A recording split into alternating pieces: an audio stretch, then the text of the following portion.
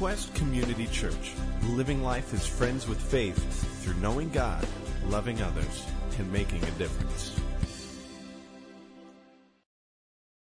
Today, our text is Mark 6:30 through 44, as we continue to look at the real Jesus by looking at the eyewitness accounts of who Jesus is. So here's what the text says. The apostles gathered around Jesus and reported to him all they had done and taught. And then, because so many people were coming and going that they did not even have a chance to eat, he said to them, "Come with me by yourselves to a quiet place and get some rest." So they went away by themselves in a boat to a solitary place. But many who saw them leaving recognized them and ran on foot from all the towns and got there ahead of him. And when Jesus landed and saw a large crowd, he had compassion on them because they were sheep, like sheep without a shepherd. So he began teaching them many things. By this time, it was late in the day. So his disciples came to him and said, This is a remote place, they said, and it's already very late. Send the people away so they can go to the surrounding countryside and villages and buy themselves something to eat. But he answered, You give them something to eat. And they said to him, That would take 8 months of wages. Are we to go and spend that much bread and give it to them to eat? How many loaves do we have? He said, Go and see. And when they found out, they said, 5 and 2 fish. And then Jesus directed them to have all the people sit down in the groups on the green grass. So they sat down in groups of hundreds and fifties. Taking the 5 loaves and the 2 fish and looking up to heaven, he gave thanks and broke the loaves. And then he gave them to his disciples to set before the people. He also divided the 2 fish among them all. They all ate and were satisfied. And the disciples picked up 12 basketfuls of broken pieces of bread and fish. The number of the men who had eaten was 5,000. This is one of the more popular accounts of a ministry instance of Jesus that many of us have heard. And when I look at this, one of the first pictures that comes to mind is, they're sitting on a hillside by the Sea of Galilee, and they throw out their checkered tablecloths, and they're all sitting down for a picnic, the wind blowing through their hair, and just overlooking a nice scene with a great speaker at a great conference. I mean, you can't have a better conference speaker than Jesus, right? The only problem is they forgot their picnic baskets, so no one's got food. And Jesus decides to solve this by doing a miracle and feeding 5,000 men. Now, it could be as many as 20,000 people there. We don't know, because the text says that there were 5,000 men, and we know that doesn't count women and children. We don't know how many were there. It also, in that day, could easily have meant that they only counted the men who were 20 years and older, because that was one traditional way of counting men in the Jewish era of that time. And sometimes they even only counted the family heads of households. So we know that there were probably somewhere between 10 and 20,000 people there. This nice kind of pastoral scene of people eating in the grass and looking at the sea. And Jesus does an amazing miracle. But if we stop at that picture, we miss the entire point of this passage. Because this passage is not about a nice pastoral scene of a picnic on a hillside and Jesus doing a miracle to provide for our needs when we were stupid enough to walk out to the country without food. This is actually a picture of a revolution that Jesus is inviting us to. And you may say, well, that's stretching the text. Revolution, where do you see that?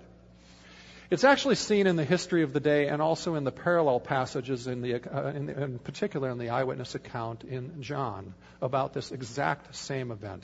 First of all, we know that Jesus and the disciples, it says in the text, were exhausted and they went away in the boat to go to a solitary place. Well, we know where they were, and scholars and political historians of that day will tell you flat out that the area where they were, if they went out into the solitary place nearby, it was the home of the freedom fighters of the day, the zealots. In fact, one of Jesus' disciples is labeled as a zealot. He was of the zealots. They were the freedom fighters. They were out in the isolated places in the hills, hiding and trying to regroup, because they were basically guerrilla bands, trying to get a violent overthrow of the Roman rule of the Jews of the day. John 6:15 highlights this a little bit more when it says the people came to him out of the hills, and at one point it says they tried to come to Jesus and force him and make him their king because they'd watched him all day and saw, man, this guy has power, this guy has spiritual authority, this guy has not just spiritual authority, but he can make things happen. And he's eloquent. And they wanted to make him their king and force him to lead the revolution. Now, we've done this passage out of order in our look at Mark, mainly because last week you heard Christine preach, and didn't she bring a great message last week? I had 3 or 4 people, even between services today, come up to me and just say tangible things that God challenged them to take a risk in. And I want to encourage you to respond to that message last week, to take risks of faith. But we did it out of order, mainly because Christine was more drawn to that passage, so I said she could do what she was drawn to, and I'd do this passage.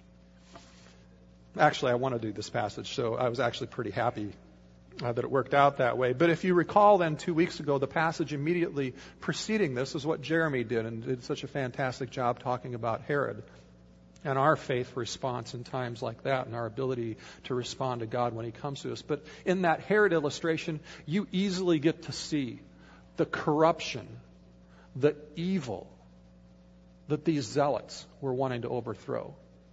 And we easily see that revolution, even violent revolution, could theoretically have been justified under that kind of rule.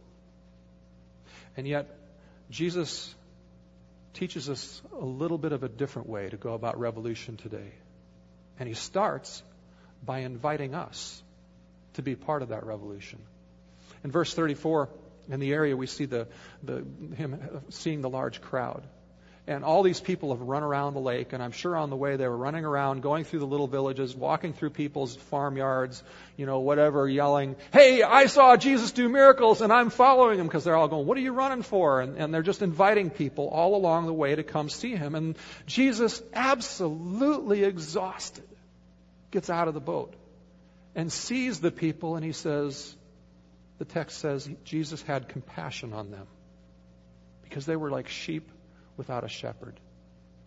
R.C. Sproul, a great contemporary theologian, says this word for compassion is only used in the New Testament of Jesus. And it's this word that just gets at this deep, almost from the gut, deep sense of overwhelming, overpowering tenderness that Jesus feels for the people. When we look at the gospel accounts and we normally think about Jesus, we think about how he's so compassionate for the people who have disease, so compassionate for the people caught in addiction and pain and suffering.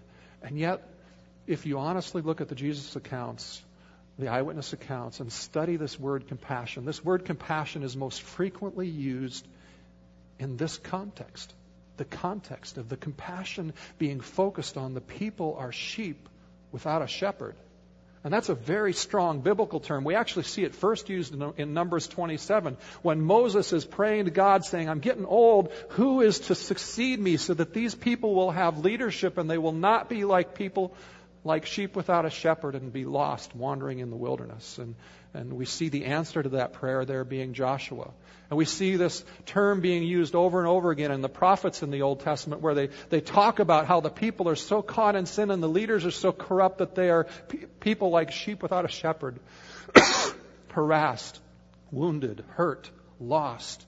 We see the prophets referring to Jesus himself as the good shepherd, the shepherd king, the shepherd who will lay his life down for his sheep. And then in Matthew 9:35 through 37, Jesus uses this term in a way that is kind of the summary blanket term for all of his ministry. The text actually says, Matthew records in the text there, that everywhere he went, it says Jesus went through all the towns and the villages, basically meaning everywhere Jesus went, he had this same reaction of compassion. And it says he had compassion because the people who were harassed and helpless, like sheep without a shepherd. You see, the focus of his compassion isn't even so much on the pain itself. The focus of his compassion is that there's a lack of a healthy enough leadership so that the people are lost. They're harassed. They're helpless. And then in that same text in Matthew, Jesus goes on to invite us to pray with him. He says, would you pray to the Lord of the harvest? Because the harvest is plentiful, but the workers are few.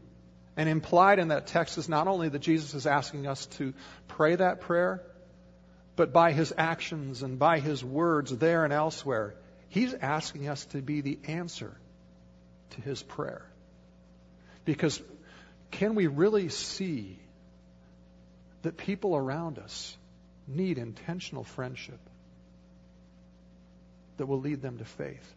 Can we really see that the issue of the church and our lack of ability to completely transform our culture is not a glitz issue. It's not a message issue. It's a volunteer issue. It's an intentional friendship issue. It's a worker issue. It's a leadership issue. Because people all around us, like this text says of Jesus' day, are ripe for harvest. They're ripe to be enraptured by the grace and friendship and love of God. And Jesus is asking us to be that to people. You see, the real focus of this whole passage, the real focus of the revolution Jesus is inviting us to, starts in understanding the depth of compassion that he felt everywhere he went. And for us to be an answer to that prayer, to be driven to experience that passion and live a life of mission to the people around us, expressing that compassion to them, rather than continuing to be driven by the passions that drive us every day, whether it's for work or for success or for whatever, to be driven by this compassion. And that's what Jesus wants all of us to feel. We all see a need for revolution in our culture. We all see a need for change around us. We see it in our families. We see it in our friends. We see it in our workplaces. We see it in our nation. But the simplest response that Jesus is saying as we move around the lake trying to follow him, trying to be where he's going to be next, that the first response for us is to simply invite people to come with us. Out of compassion, not of argument. Out of love, not fear. And actually inviting them to be a part of us here as well. At Quest. And there's several ways we can easily do that right now. I mean, the summer's a great time to be around Quest. There's lots of opportunities for really amazing ministry. We already talked about VBS earlier, but do we remember last year we doubled in size from 60 to about almost 130, and there were 22 kids last year that gave their life to Christ. And the number one feedback last year from VBS coming out of it was the thing that the kids all said they liked most often was the teaching. And they had a blast with the games, but they loved the teaching so much. It makes a difference. Would you volunteer? And more than that, would you invite not only your kids to come, but would you invite your neighbors' kids, your friends' kids, your grandkids' friends' kids? Would you make a simple invitation to invite people to something that could change their life forever? We've got the patio nights that we're talking about now. Those are just simple nights where we're going to have classic rock being played by some, the first couple nights are bands that actually are formed within us, and it's just going to be the youth selling brats and hot dogs, and we're going to have cornhole and other games that you can do as you want, but they're just intended to be great nights where you can throw out your checkered tablecloth on the ground, and you can invite a friend who doesn't know Christ to just come and have a fun time getting to know more friends who do know him.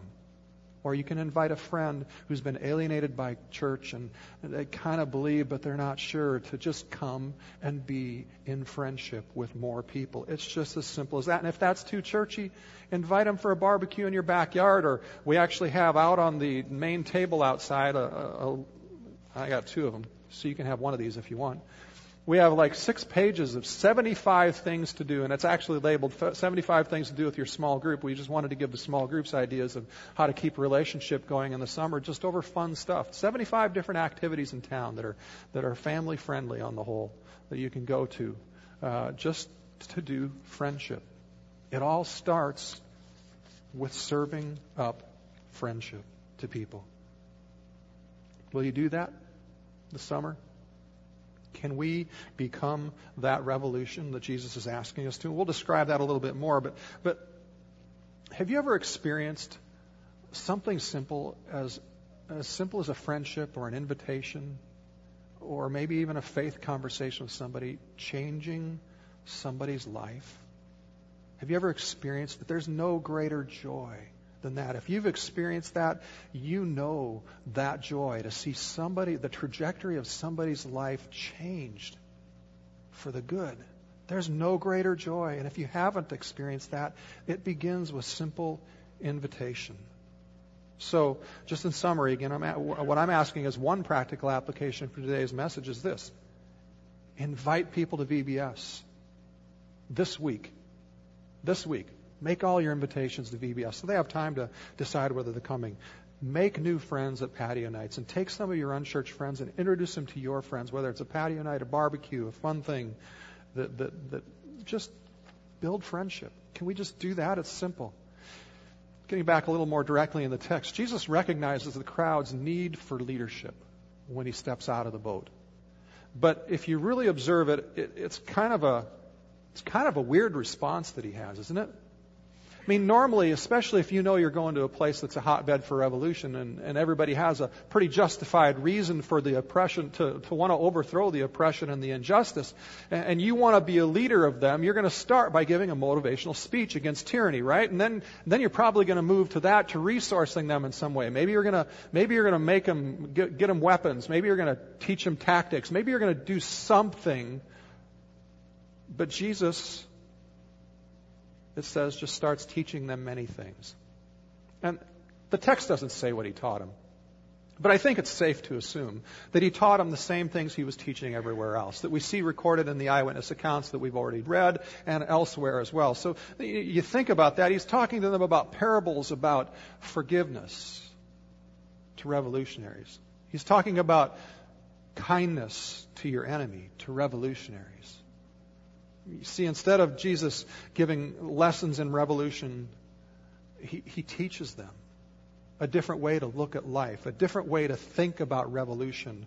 And he serves them through the act of giving them bread. This isn't what the guerrilla leaders were looking for at all. This is not at all what they were hoping for from him.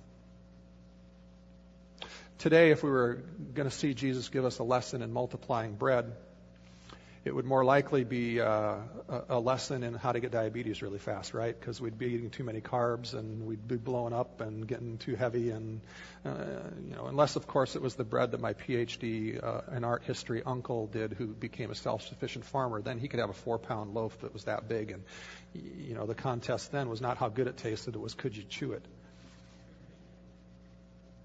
In Jesus' day, though, the core symbol of bread was something very different to us than it is today. It's the core symbol of giving life, is what Jesus is doing. And Jesus is basically saying to them, I'm giving you your life through my word. And I'm teaching you to have life through my deed. The man doesn't live by bread alone, but he lives by every word that comes from the mouth of God. And it's a reminder as well that we shouldn't work for a revolution that doesn't last. That there's something greater, something deeper that lasts.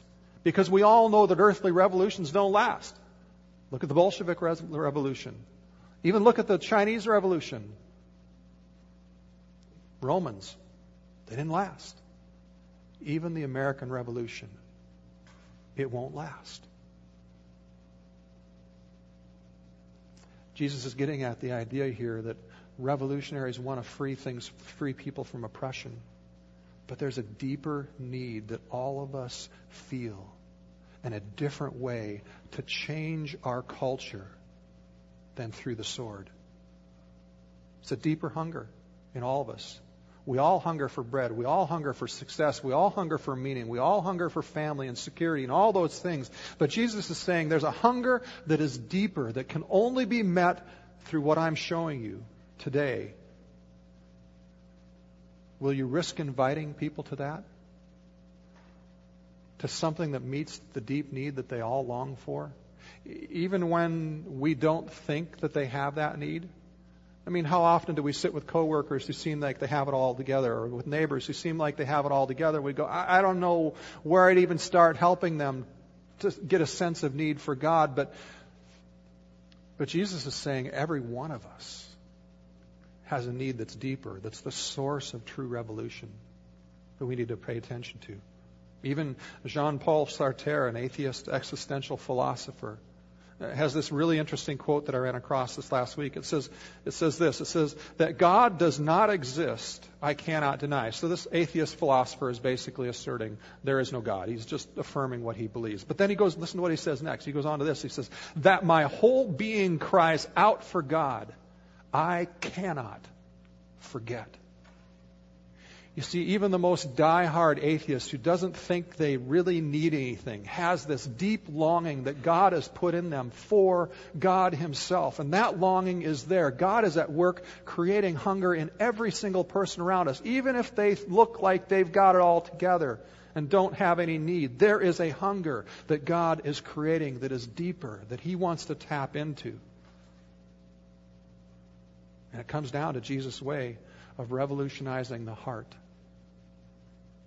by this focus of learning His compassion and learning to serve life to others as Jesus served life to the crowds that day in a way that they did not even expect. Jesus is saying, I am the revolutionary King. I am the liberator. Through my words and my actions are demonstrating to you how to do it. Even the actions of the miracle that I did today are demonstrating how and why I am that to you. But that leads me to the second question of this message. Why does Jesus do miracles? Why does Jesus do miracles? I mean, think about it. Okay, so He's with a bunch of zealots. He's with a bunch of revolutionaries. What kind of miracle is really going to sell them on following Him? I mean, in our minds, if we were there, we'd probably go, well, why don't you do what you say elsewhere? If your faith is good enough, you can speak to the mountain, it'll throw itself into the sea. That'd prove to them that I'm worthy of being followed, right? Or why don't you just fly around like Iron Man and throw fireballs from your fist and break the rocks up and make them go splash in the lake, and all the kids will laugh and you'll have a good time and everybody will go, man, that's better than my slingshot.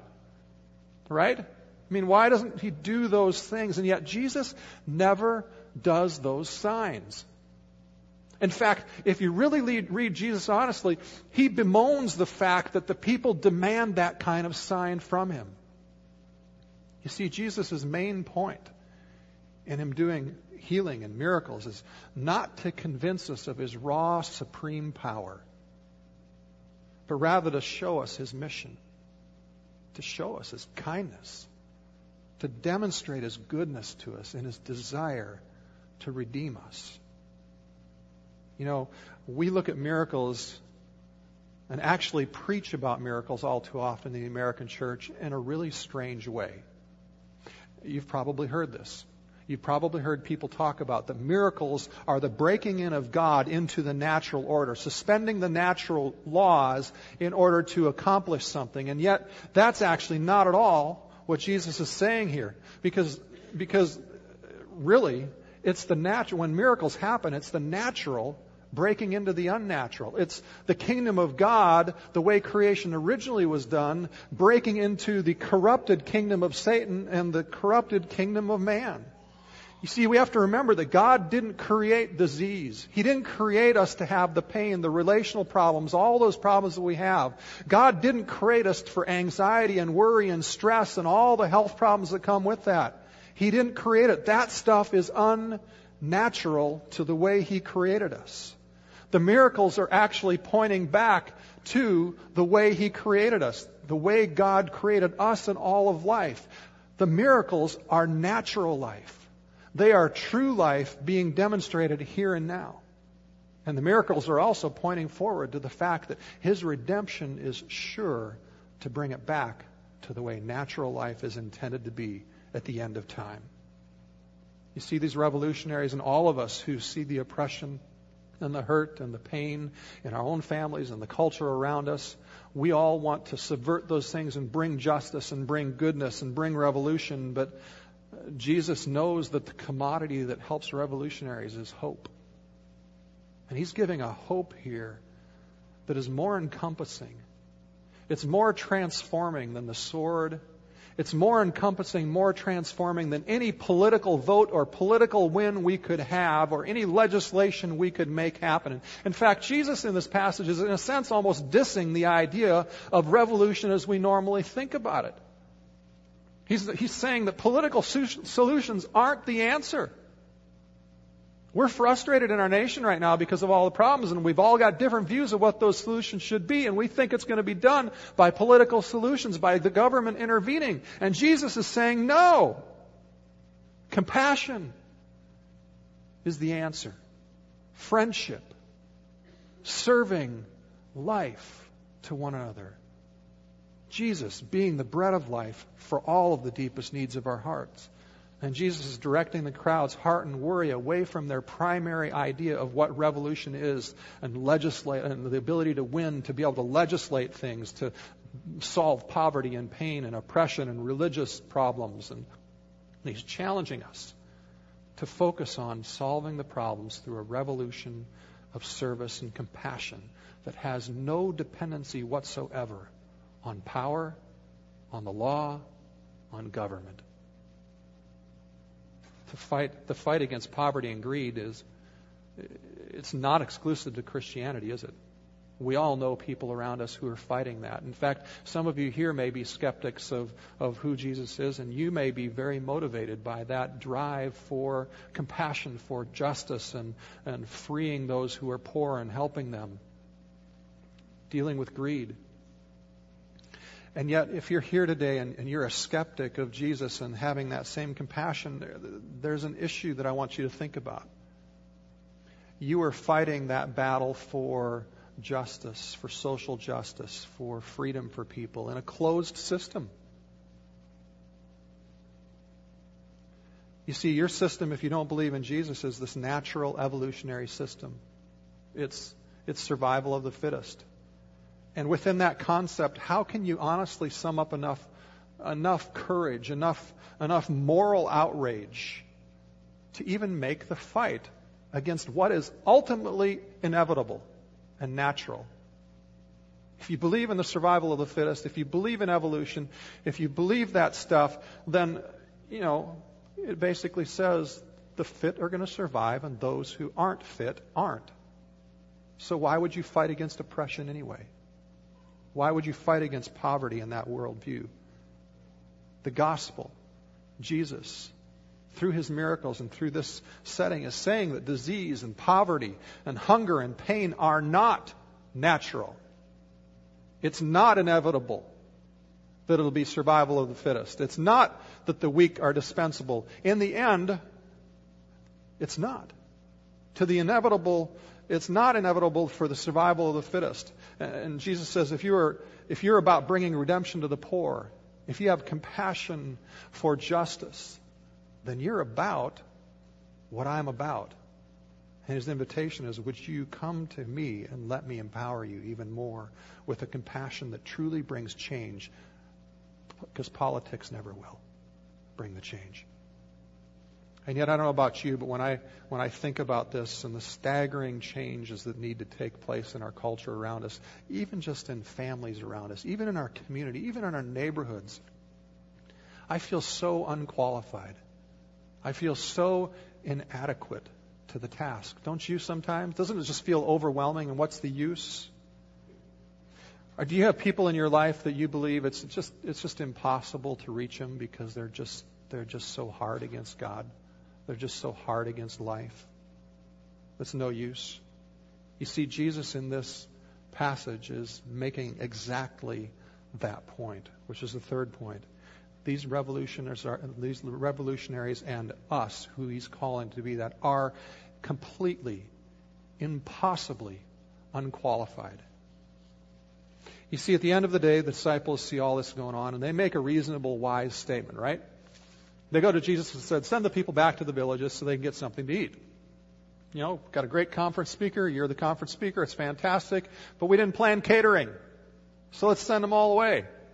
And Jesus' response, of course, would be, wise suggestion, boys. I'm really hungry, and I hadn't thought of that, right? No, he says, you. And the grammatical emphasis is very clear here. The emphasis is upon you. You give them something to eat. And you see the disciples going, Jesus, you're crazy talking again.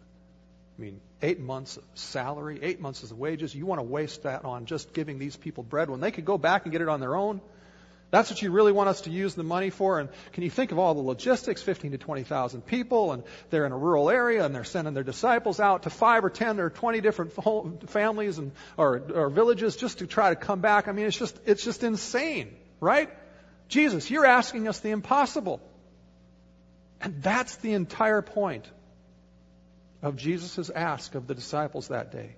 And that's the entire point of Jesus' ask of what he calls us to do so often today as well. You see, until we can see that Jesus is asking us the impossible. He's asking us the impossible when it comes to change. He's asking us the impossible when it comes to influencing our culture. He's asking us the impossible when it comes to us having enough moral character and change to really live up to things. We just don't have it. He's asking us the impossible when it comes to purpose. And until we realize that he's asking us the impossible, we'll go nowhere. And Jesus' response to them is simply, what do you have? Really? That's what he's saying to them. What do you have? 5 loaves and 2 small fish. Jesus, 20,000 people. 5 loaves, 2 small fish. And Jesus works with what they have.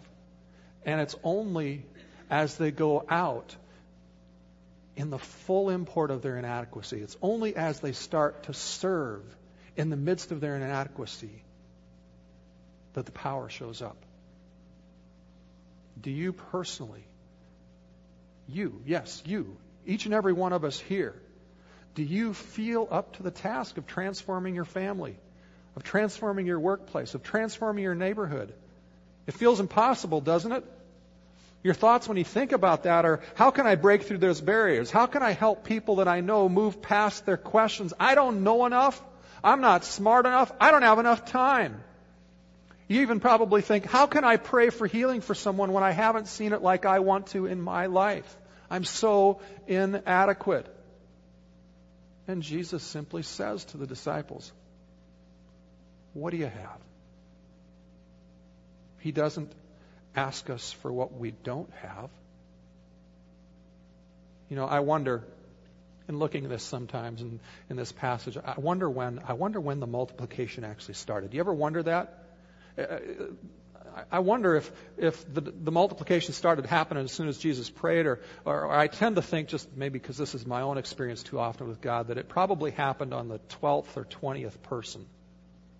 So the disciples are taking this meager amount of food out and giving it away, and it's just going away, and they're looking over their shoulders, Jesus going, Jesus, nothing's happened.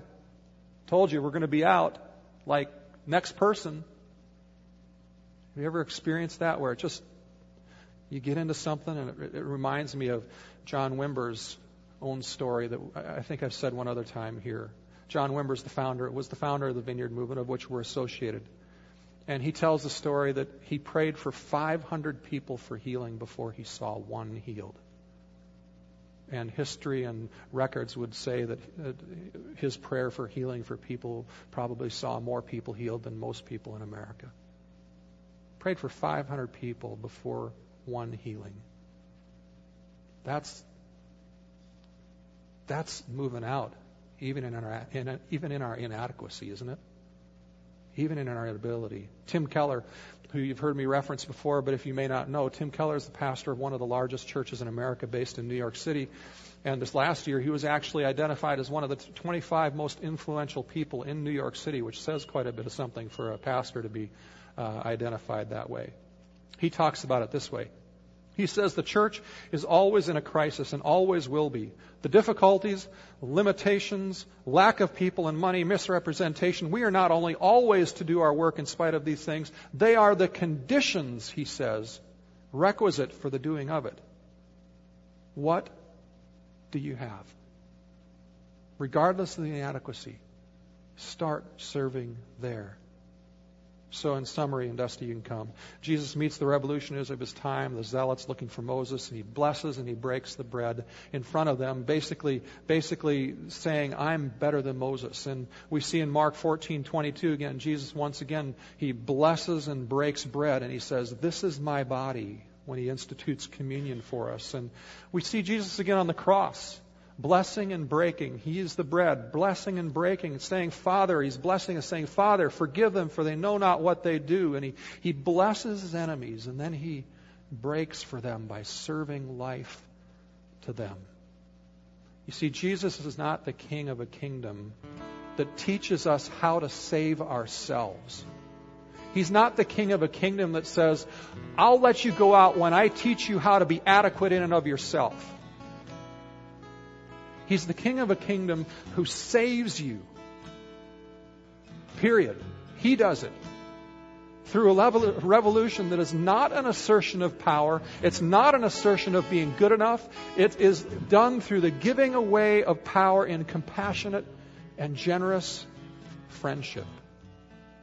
He's described as the friend of sinners. While completely inadequate, each one of us, that's what he asks each and every one of us to do. To serve a multitude bigger than we're adequate for. Life.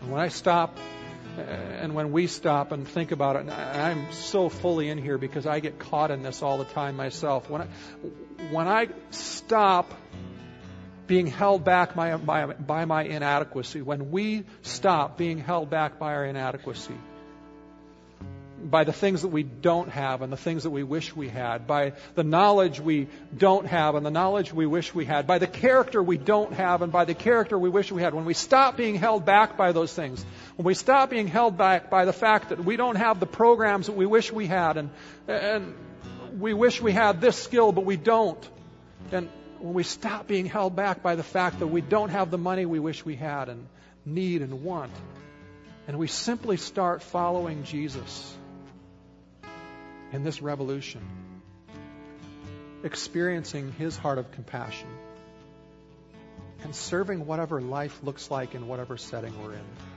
Whether it's serving bread to the poor literally because they don't have it, whether it's serving friendship to someone who's lonely, whether it's serving a meal to someone who's sick and hurting, I don't care what it is. When we start just joining him in his heart of compassion and serving life, simply what we have, then we get to see his power. Then we get to see his transformation. And you know what, Quest? We are called to stuff here, individually and corporately, that is so far beyond our adequacy. I mean, I just went back through this last week and said, here's what Quest is called to.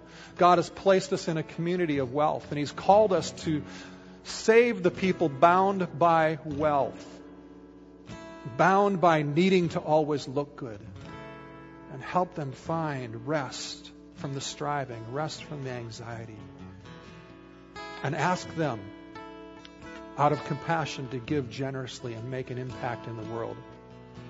And it's easy for us sometimes to think, we're just out there in the community. But I was on the Wall Street Journal. They have this little calculator based on 2010 census that says, if you make X amount as a household, what percentage are you in? And we typed in $75,000. If your household income is $75,000, then that means there's 69 out of every 100 people who are less well off than you. If your combined income in your household is $100,000, then 8 out of 10 people you walk across on the street are less well off than you.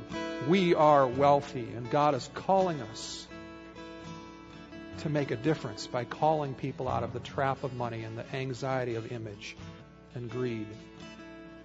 He's called us to rescue those who are bound by religion or those who are alienated by religion from even following Jesus. He's called us to transform the lives of children. He's placed us in communities with children everywhere. He's called us to transform the lives of children so that their lives are better than ours. Their faith is stronger than ours. He's called us to multiply churches in unreached places like Russia and through the international ministry all over the world. And he's called us to not only grow a church here that is good, strong, and healthy in reaching people, but to multiply churches all over this state, all over this city, to multiply campuses. And those things are all beyond our adequacy, aren't they? They are bigger than we could even hope to think and dream at this point. And yet that is what God has called us to. Are we adequate to the task? Certainly not. But that's God's call. And He's asked us to give. He's asked us to serve. He's asked us to pray. He's asked us to believe. He's asked us to persevere. And we start doing that by simply joining Him in the revolution, by inviting friends and serving up life to people in a practical way every week. You know, we're going to celebrate communion, and we're going to do it in a way that the team backstage before service laughed at me. And so I'm just going to say it the way they laughed at me. I'm going to invite you to come, receive, and leave. We so often approach communion as this thing that is self-centered. It's all about our receiving forgiveness. And yet when Jesus truly initiated communion on the cross, He wasn't thinking about Himself. It wasn't self-centered. Communion, when Jesus says, "Will you remember me?" is not so much remembering about how He forgives us, although that's one amazingly beautiful part. But it's a call to this revolution. It's a call to this mission. It's a call to be Jesus to our community. And so I want you to come as we dismiss them. There's not going to be a dismissal after I'm done talking. This is going to be dismissal. The band's going to play. You can come, eat, and leave.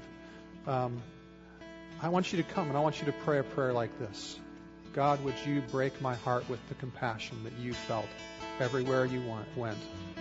And would you help me to be the answer to your prayer for workers and leaders, that I could simply be an intentional friend that makes invitations and your power shows up in my inadequacy. Would you pray that prayer as you come? Let me bless you. God, I pray that you bless everyone here, that you would help us this week to experience by your Spirit your compassion, and that you would help us in the midst of the busyness not to get caught up in that, but to be focused on the greatest thing that could bring change to our hearts and to the hearts of others around us, to serve life, to serve friendship, to serve hope, to serve you, the bread of life, to them. In Jesus' name, amen. Go ahead and come and receive.